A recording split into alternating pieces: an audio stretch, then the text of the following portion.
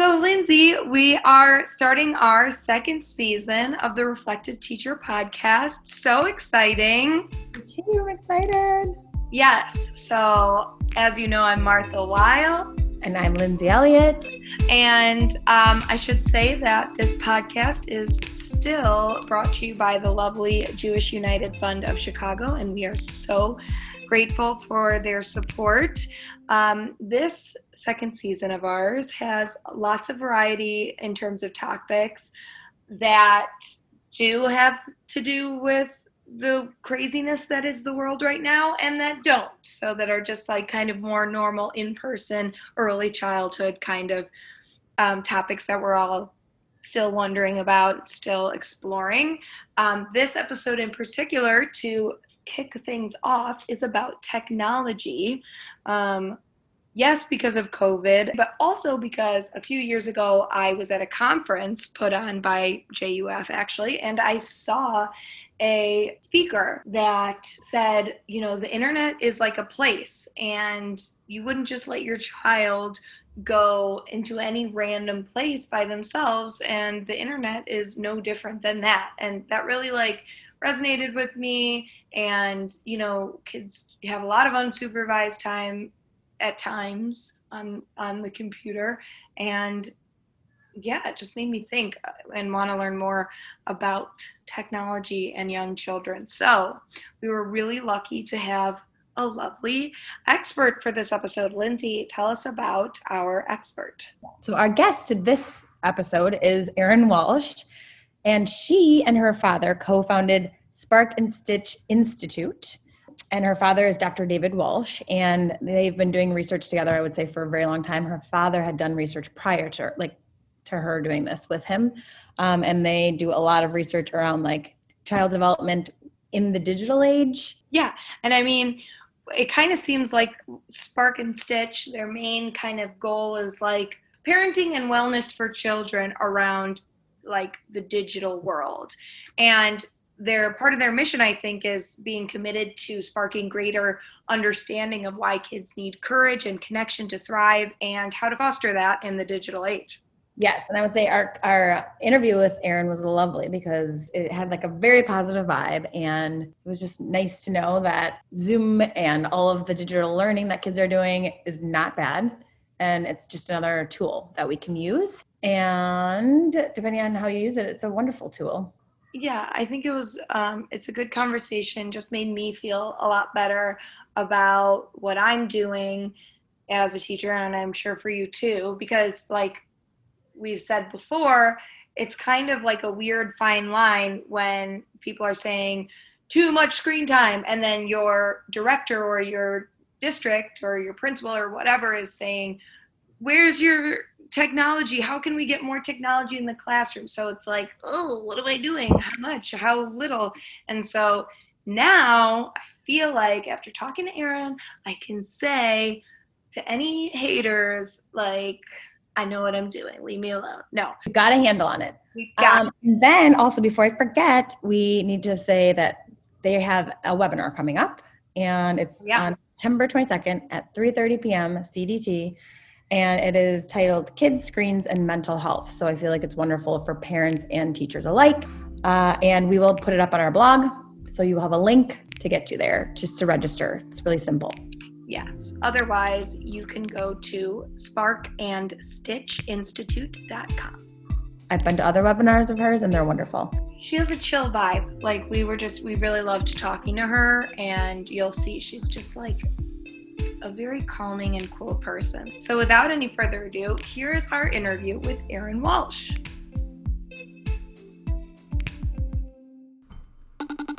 Hello. Erin? Yes, Hi. This is Erin. It's Lindsay and Martha. Hi. Well, hello. How are you both? Good. Good. How are you? I'm hanging in there. Today's a good day. Yes. It's a roller coaster. You never know these days. Yeah, we were literally, Martha and I were just talking about that, and then we're like, oh, it's 2. We got to call. Yeah. I was like, we just had like a little emotional pour out. Oh, yes. Yeah, and you could ask me that question in 3 hours. It might be totally different. Yes. It's the fun of the times that we're in. Oh, gosh, what a wild ride. Well, thanks for thinking of me for the podcast. No, thank you so much for accepting and joining it. What, Erin, why don't we start with just like a little background about yourself and kind of how you got into education and the kind of position that you're in now? Great. Yeah, so my name is Erin Walsh, and I'm currently the co-founder of Spark and Stitch Institute, together with my dad, Dr. Dave Walsh, and we really focusing on parenting and teaching for courage and connection, with a specific focus on the digital age. So really looking at screen time and social emotional development of kids and teens. And, I start off with my current job in saying that I do this work together collaboratively with my dad. But if you ask kind of my history of how I got into the field, it's a little bit more of a complicated story. Of course, if you go to our website now, we're kind of arm in arm, and clearly excited collaborators. But I actually got into the field not initially as a professional, but as a kid, because my parents started the National Institute on Media and the Family in the 90s when I was in high school. Yeah. Wow. When no one was really talking about these issues. Yeah. And so that work, the mission of that nonprofit was to maximize the benefits and minimize the harms of media's impact on child health and development. So obviously very related to our conversation here today. And you may think, given that you know where my career went, that I was excited and on board with the mission of my parents' work right away. But of course, remember that I was a teenager at the time, so I was not on board. I said, I want nothing to do with you and your life. I don't think screens have any power. And, marched off into the world, and it didn't take long for me to realize that this conversation about screens and technology, of course, wasn't going anywhere. It was only accelerating and intensifying, and I realized I really wanted to be a part of that conversation. So we've been translating the research on media's impact on child health and development since then, together for families and educators. Well, that's awesome. It kind of seems like it runs deep a little bit. Yeah, it really has. And some things have changed so much. Yeah. Certainly technology has, but other things really, some of the basic sort of grounding frameworks that were relevant then are still really relevant now in terms of that, how do we take advantage of the benefits? How do we minimize the risks? And help ensure that kids can thrive online and offline. Awesome. Well, I guess to start, just like right off the bat, what comes to my mind when you say screen time, you kind of, in the webinar that we watched about like the COVID related screen time, you talked about how when we say screen time, I think a lot of parents hear like that's like something limit to screen time. Something to limit. Yeah. And then you're saying it's really about what is happening and the quality of the content during screen time. Exactly. So screen time is it's a useful measure when we start just trying to understand sort of how do we crudely get a sense of how much time kids are spending in front of a screen or with technology. Mm-hmm. But its usefulness kind of ends there. Yeah. Okay. Hours are important. We can talk about that. But really what you're referring to is that what we know is that how kids use it, when they use it, what they're doing there, who else is around, the sort of quality of what they're doing, the nature of the relationships, connection, and learning that are happening there, those are the interesting questions. And so a screen is not a screen, right? So we have passive use and active use, and there's so many creative ways kids are using media, and they're not all created equal. Got it. Well, I feel like when you talk about like the different kinds of screen time and things, like for me, I was originally we wanted to do this episode because I had seen a speaker who I'm now forgetting the name of, and he talked a little bit about screen time and just how the internet and this. So I was kind of like you, Erin, where I was like, yeah, people say screen time is bad, but like I don't really fully understand how it is bad or like what does that mean? What the negative impacts could be. Yeah. And like as a teacher, I'm always being told to add technology, even if it's not necessarily a screen. But also limit it. You know what I mean? But like add technology, but also limit it. Do it, but don't do it. Parents don't want to hear that you're doing too much, but like we need to teach them. What this speaker said that was like really eye-opening to me was that he pointed out that like right nowadays the internet is a place. It's a new place, and you wouldn't, as a parent, let your child go into a physical place by themselves at a young age, or without knowing more of like the context or, you know, information about where they were going. And it's very similar to how a website or just anything that your child interacts with digitally, you want to know what's going on there. And so that really like sparked my interest in learning more about technology and just like what the thoughts are. Yeah, I love that. I love that idea because it begs us to ask that set of questions, right? Yeah. If the internet is a place, then we need to understand, who are they going there with? What are they going to be doing there? How long are they going to be there? Just like we would think about a park. Right. So it doesn't mean that it's inherently bad or dangerous, but we do approach it with a set of questions about what's going to be happening there. And that's exactly how we can approach technology and screens, both at home and at school. Right. So what are like the effects of technology and on a child's development? Yeah, so the question of kind of what is the impact of media on kids is really complicated, partially because it's driven by their habits and practices. Okay. And so if we're looking at sort of preschool age children, young children, what we know is that, you know, too much screen time that gets in the way of other activities that children need to grow and develop, things like connection, relationship, talking, play, active learning, right? If screen time starts to get in the way of those things, then we can start to see some negative outcomes, whether that comes to in relationship to school readiness or behavior. We also know that, you know, screen time or technology, when families use it together to connect, to learn, that it's not inherently a toxic substance. Right.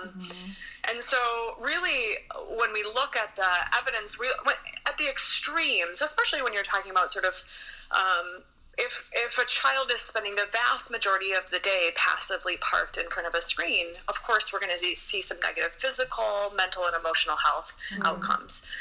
Once we start getting into the sort of screens are one activity of many in a child's day, then we start to look at kind of when are they using it, or when are they interacting with it, and who else is around. In early childhood, that question of kind of what are the adults around the child doing becomes really, really important to help not just minimize risk, but to help them get the most out of whether they're watching a show or using an app.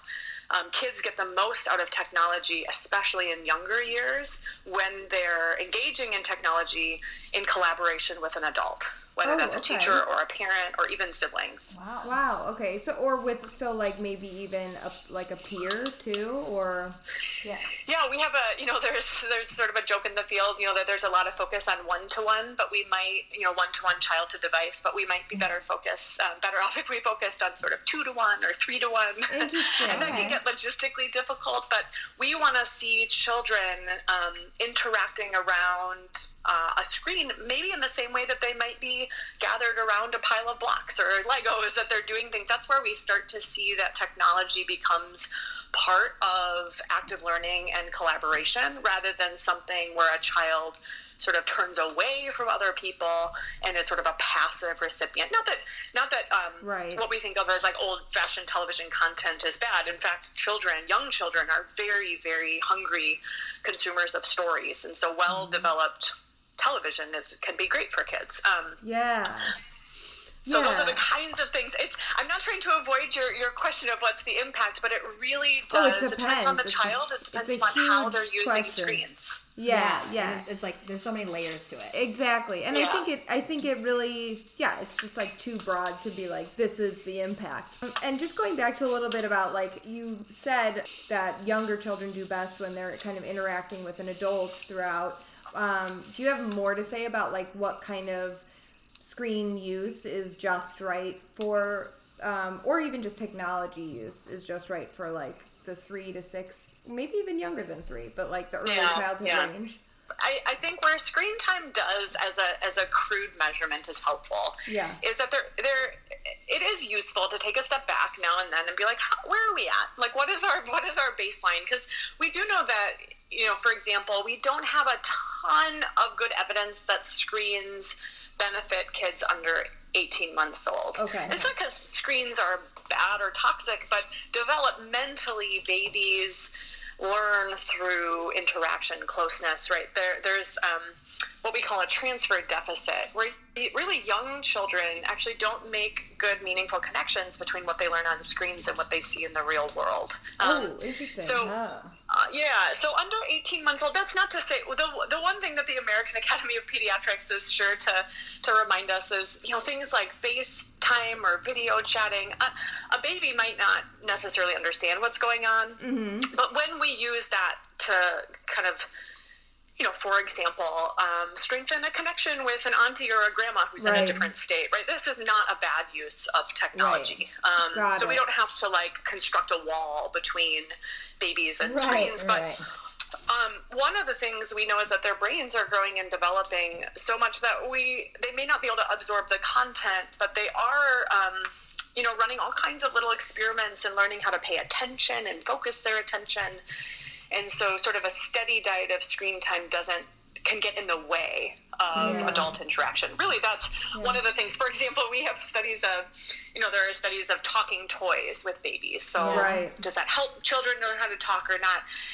It doesn't, as it turns out. Handing a talking toy to a 1-year-old doesn't help. Not just because, the toy wasn't made correctly. It's because generally when we hand talking toys to a 1-year-old, us grown-ups stop talking.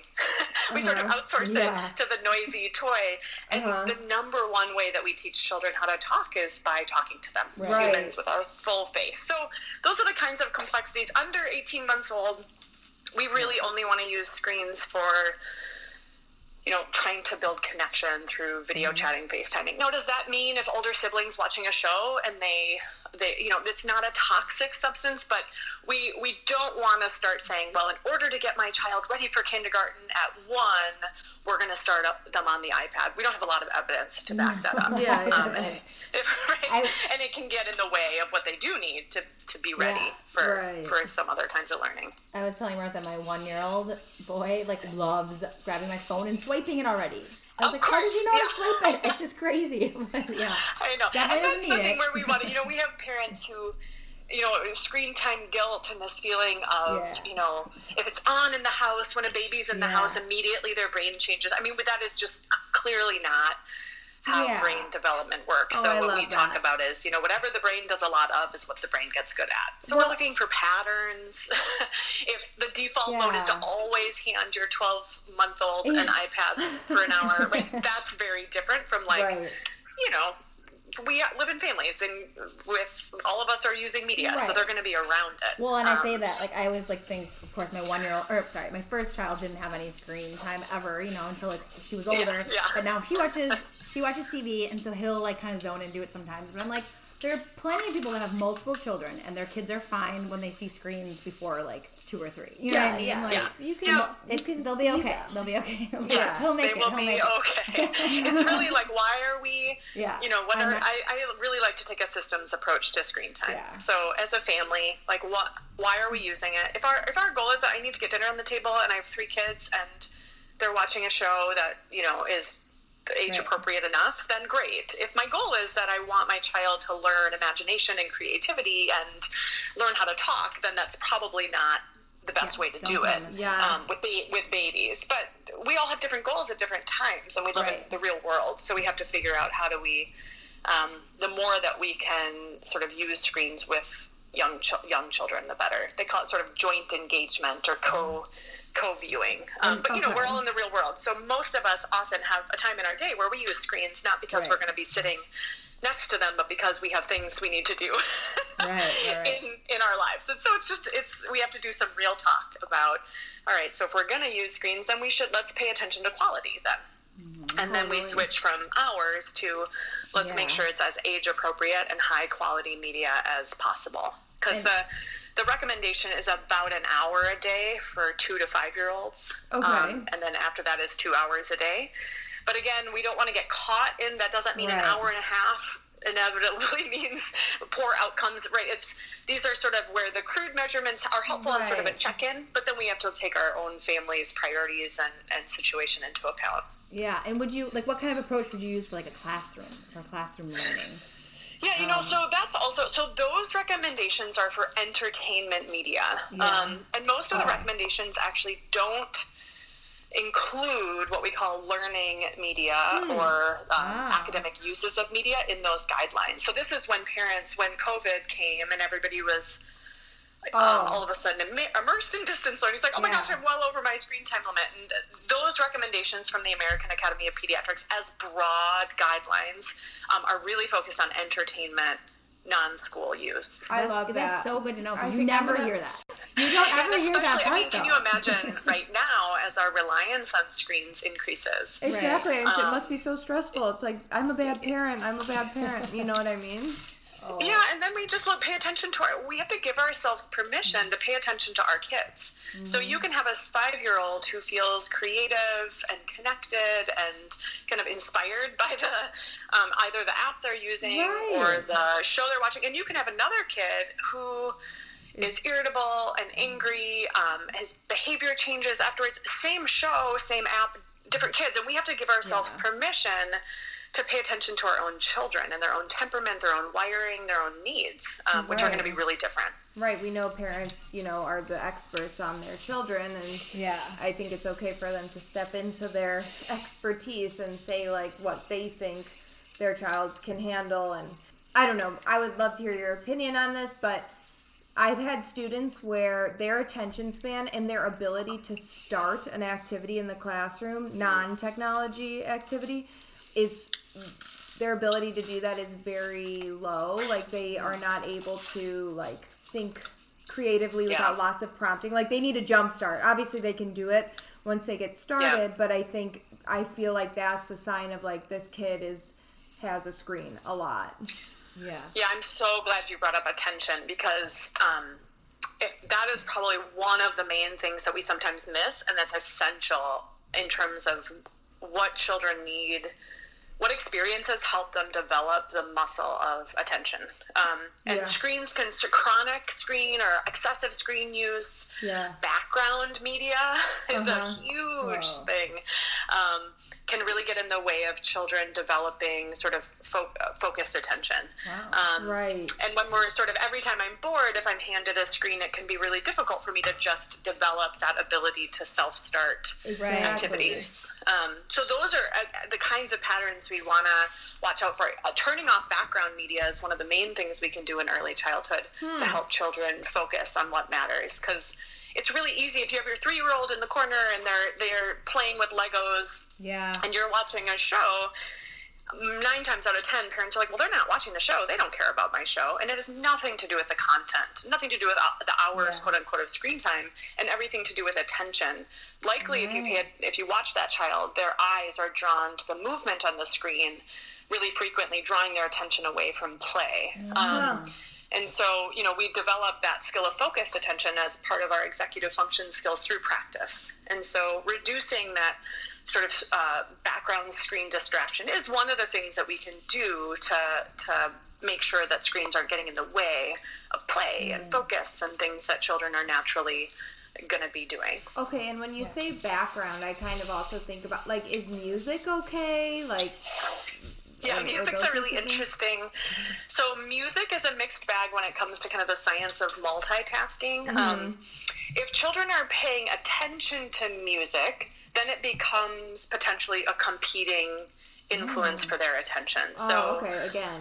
If I'm playing blocks, but then I'm also like sort of constantly switching between those two things. Jamming out. That's really, that's different from something that sort of becomes almost like background noise, either because I've listened to it 100 times or because it's kind of constructed in that way. Like classical music in the background? We're trying to get gauge of if we can play music. With little kids, we have more control. Once the kids get older, the joke is like, no teenager wants to sit down and do homework with classical music. But like, we actually... So then it really becomes like, is it too loud? And we can just watch the kids. Like, is it getting in the way of, if they're... if they're at the sensory table and they're doing things and they keep switching between that and doing actions to a song when that's not kind of the focus of the activity, then we know. Right. So Martha and I play background music typically in the mornings, and I've never thought of it like that, but now we're trying to get a gauge of like, is it hindering them or is it helping? Also, just as somebody thinking about my future, like when I have kids, like I am that person that needs background all the time. I have awful attention, but totally, that sensory stim is really important. And for kids too, for sure.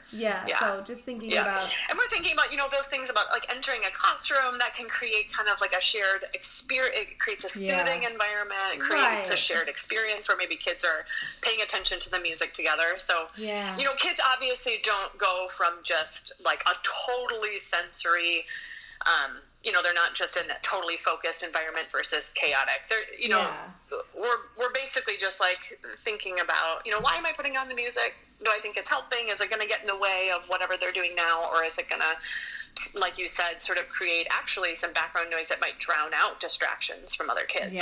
And I just like your idea of just paying attention to them and like noticing. Are they like taking their attention away from their play, or are they able to like continue their play with the background noise? Right. I like music noise. It's not just like about like listening to like the recommendation. It's about like taking that and using observation. It's a tool. It's a tool. Observation is a tool. And that's the same thing when we watch our kids. I mean, we talked about attention, but one of the other things we want to look for in little kids is sort of emotional regulation. Obviously is like the central task of early childhood, or one of the major developmental tasks. And so, can we let our kids sit with uncomfortable feelings without distracting them with a device? Does that mean that we can't ever use it as a way to like get out of a grocery store? No, of course not. Like we don't need to be shaming each other. We're just looking for patterns, right? Am I okay with letting my child feel sad or mad, and letting them just experience that feeling and move through it rather than distracting them with a device? And is that a pattern, or is it just today because today's hard and I needed another tool, right? So we give ourselves grace and we look for patterns. Which I think, grace and looking for patterns is a great thing to think about in the classroom too. Like when needed. I love it. I guess maybe we can talk now about some more of the benefits side for young children with technology, and like maybe in talking about benefits, we want to talk about like specific like learning outcomes, or even specific like programs or whatever apps, things that work well and what they do. Yeah, so I mean the benefits of screens I think all depend upon how the educator is using them or how the parent is using them. But certainly the same kind of things that we see for older kids are true for younger kids. So access to information, access to different experiences. So if I'm going in outside and I'm looking for animal homes of the kind that live in my backyard, maybe in my city of Minneapolis, then I can also go online with my teacher and look up animal homes for animals that live in Kenya, or there's fun, obviously, ways that we can just introduce new experiences, new ways to connect. When we're looking at English language learners and just access to books in the family's home language, all of those sort of learning tools that allow children to experience things that, especially now during COVID, right, that they can't necessarily like an extension. Go do that. So we have these virtual field trips and things like that. I think when it comes to, when you're asking for specific app recommendations, I think the challenge for educators and parents is that we actually don't have a good universal rating system. The Joan Gans Cooney Center, which really looks at learning online in early childhood, released a study that basically said the App Store is like the Wild West. Oh my God, it is! It's very different. There's like thousands of apps. They all say they're educational. There's not a shred of evidence to back most of them up. It makes us grown-ups feel good when kids know their letters, numbers, and colors. Now, that's great. I'm not saying it's bad. It's not bad to learn your letters and your numbers. But the work of early childhood is all about executive function and emotional regulation and perspective taking and impulse control and creativity. So all of these so-called non-cognitive skills is actually what we want children to be practicing. And so this is hard because you go to the App Store and the vast majority of them are focused on these very sort of traditionally academic drill and practice. And so we actually want to look for tools that are more open-ended, that actually embody the spirit of play. Like if you look at Legos or blocks, or of course, like we want to be looking for tools that kind of have that same opportunity for the child to bring their own imagination and their own inquiry.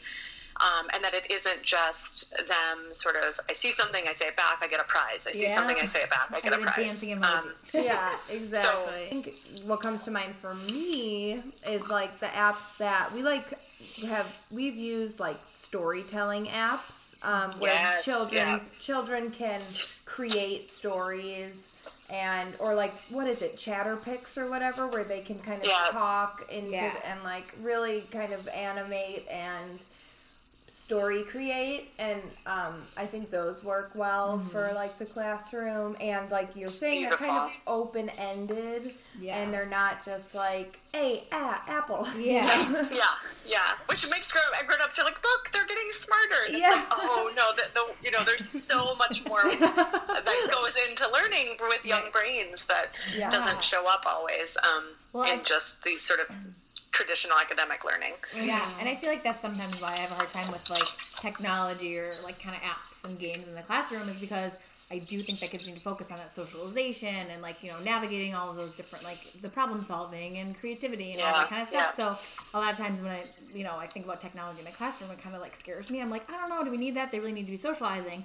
But when you're talking about using technology with other kids and having a couple of kids that on one app at a time, or playing a game at a time, then it makes more sense, I think, to what we're doing as early childhood educators. How do we accomplish that mission using apps? Like that's what you're saying. Like you look at what you want to do and say, can I fit in technology to help me? Right. Well, and I love the question you just asked is really the question we can ask. And it's just, do we need that?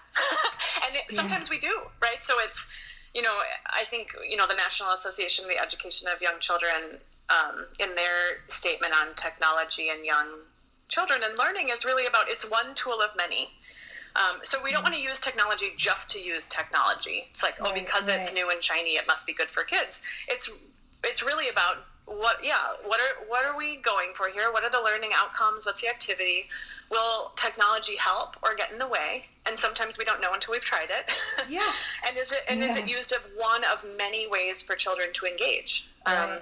And so oftentimes it's not for little kids. It's not even the shiny, highly developed app. It's just the storytelling video app, or photos, or a magnifying glass that goes onto the computer, right? These sort of kind of lower tech, but cool ways for kids to investigate the world and share their ideas, their stories, their photos. I love those kinds of apps. We think are a lot more developmentally appropriate, especially if kids can actually use them. We want to make sure sometimes learning the app takes so much cognitive effort that they actually don't have any bandwidth left to actually do the content.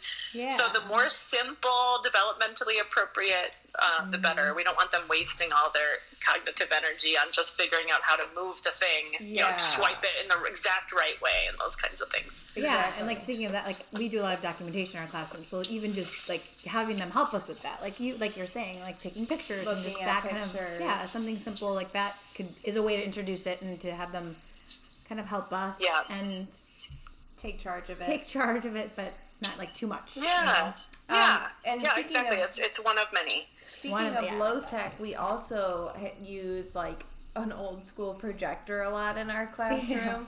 Yes. Just to get, awesome. Like there's like the whole light and shadow thing, and there's, it's fun to let the kids play with that and project images and things like that. And I would just argue that like it would be hard to find a downside to playing with that kind of technology. No, it sounds beautiful. Exactly. Yep.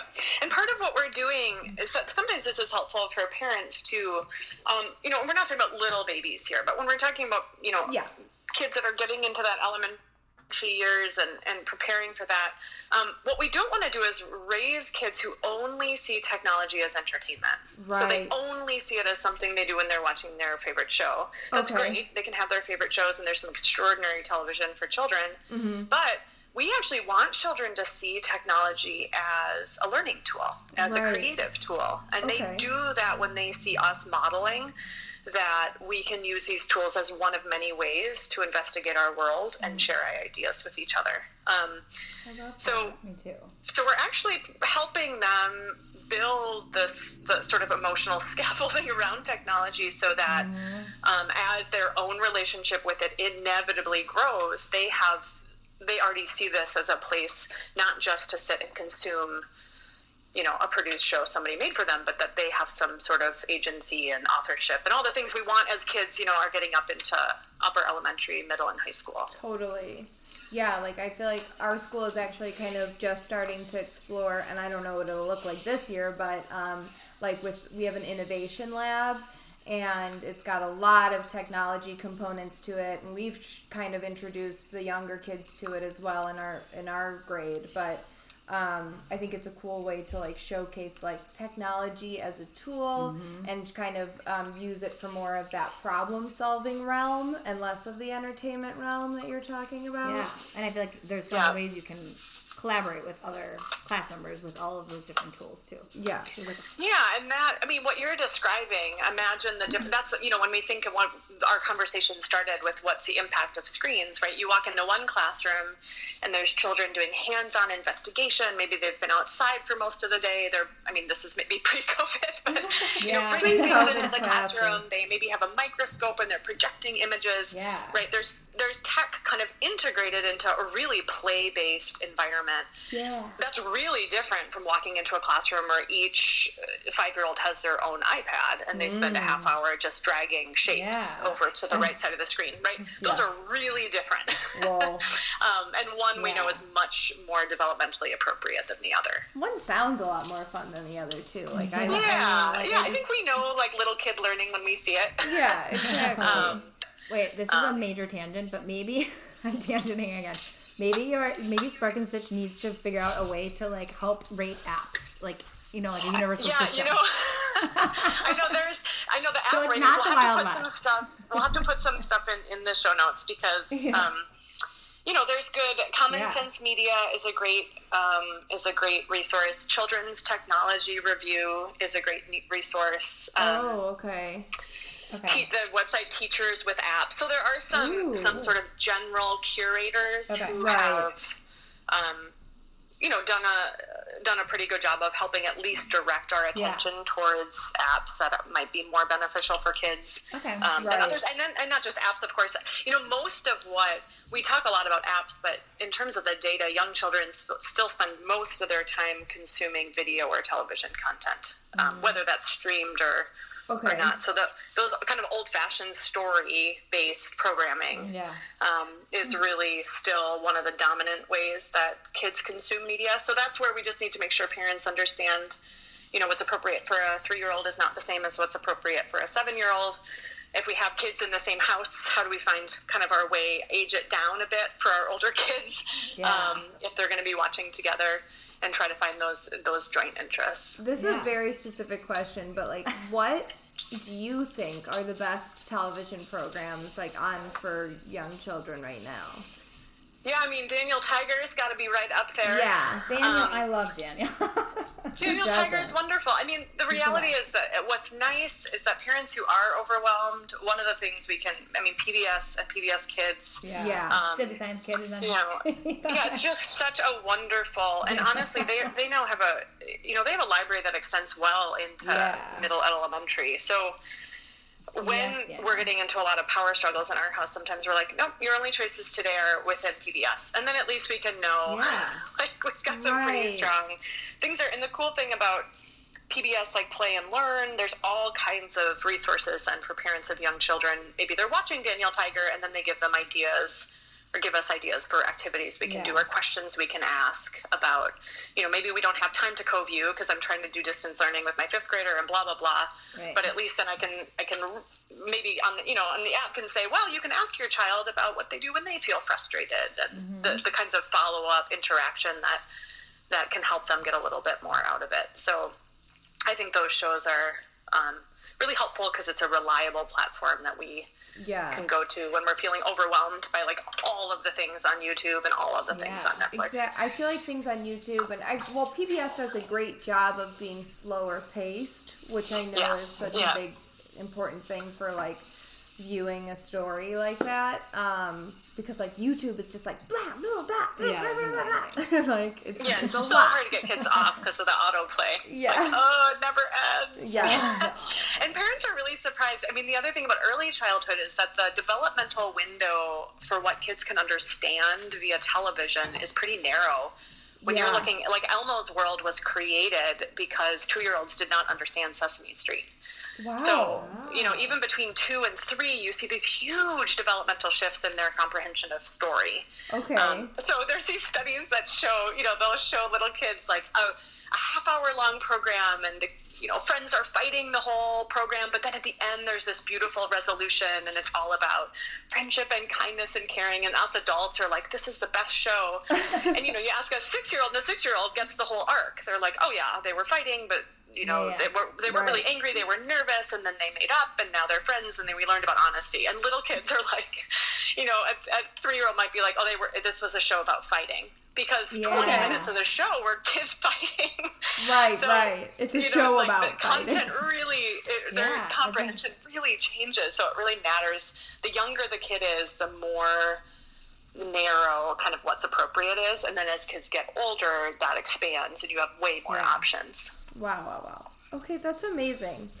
I know, little kids. Turns out they're like extraordinary. They really are wired for story, and they do it. But we have to really think about their age. Like, what do they need from the world right now? So right now they need things that are soothing. Shows that help them understand. Like having Elmo teach me how to wash my hands. Yeah. Having Elmo talk to me about like there's so much uncertainty, and us adults are bringing so much stress.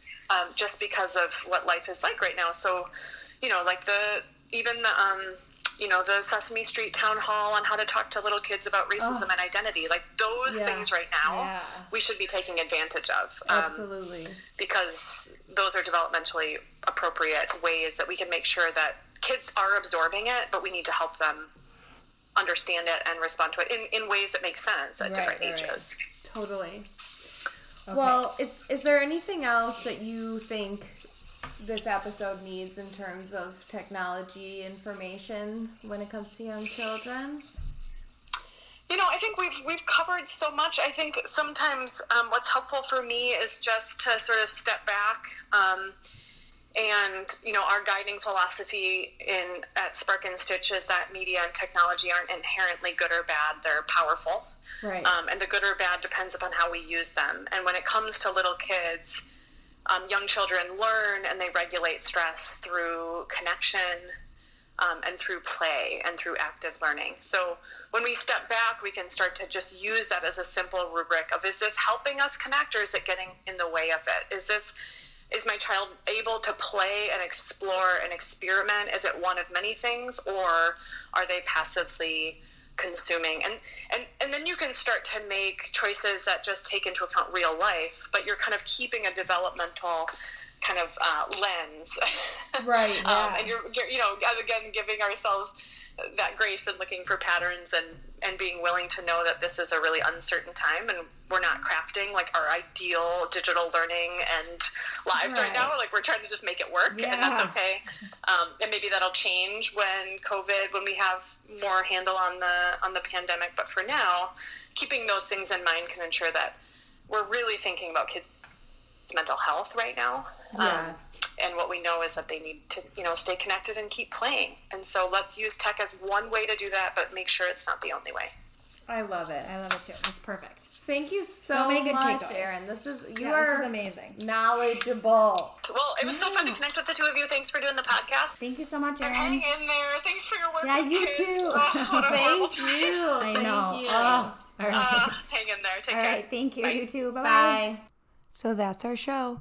If you want to learn more about Erin and the work that she does with Spark and Stitch, you can go to her website, sparkandstitchinstitute.com, or you can head over to our website, thereflectiveteacherpodcast.com, for more information.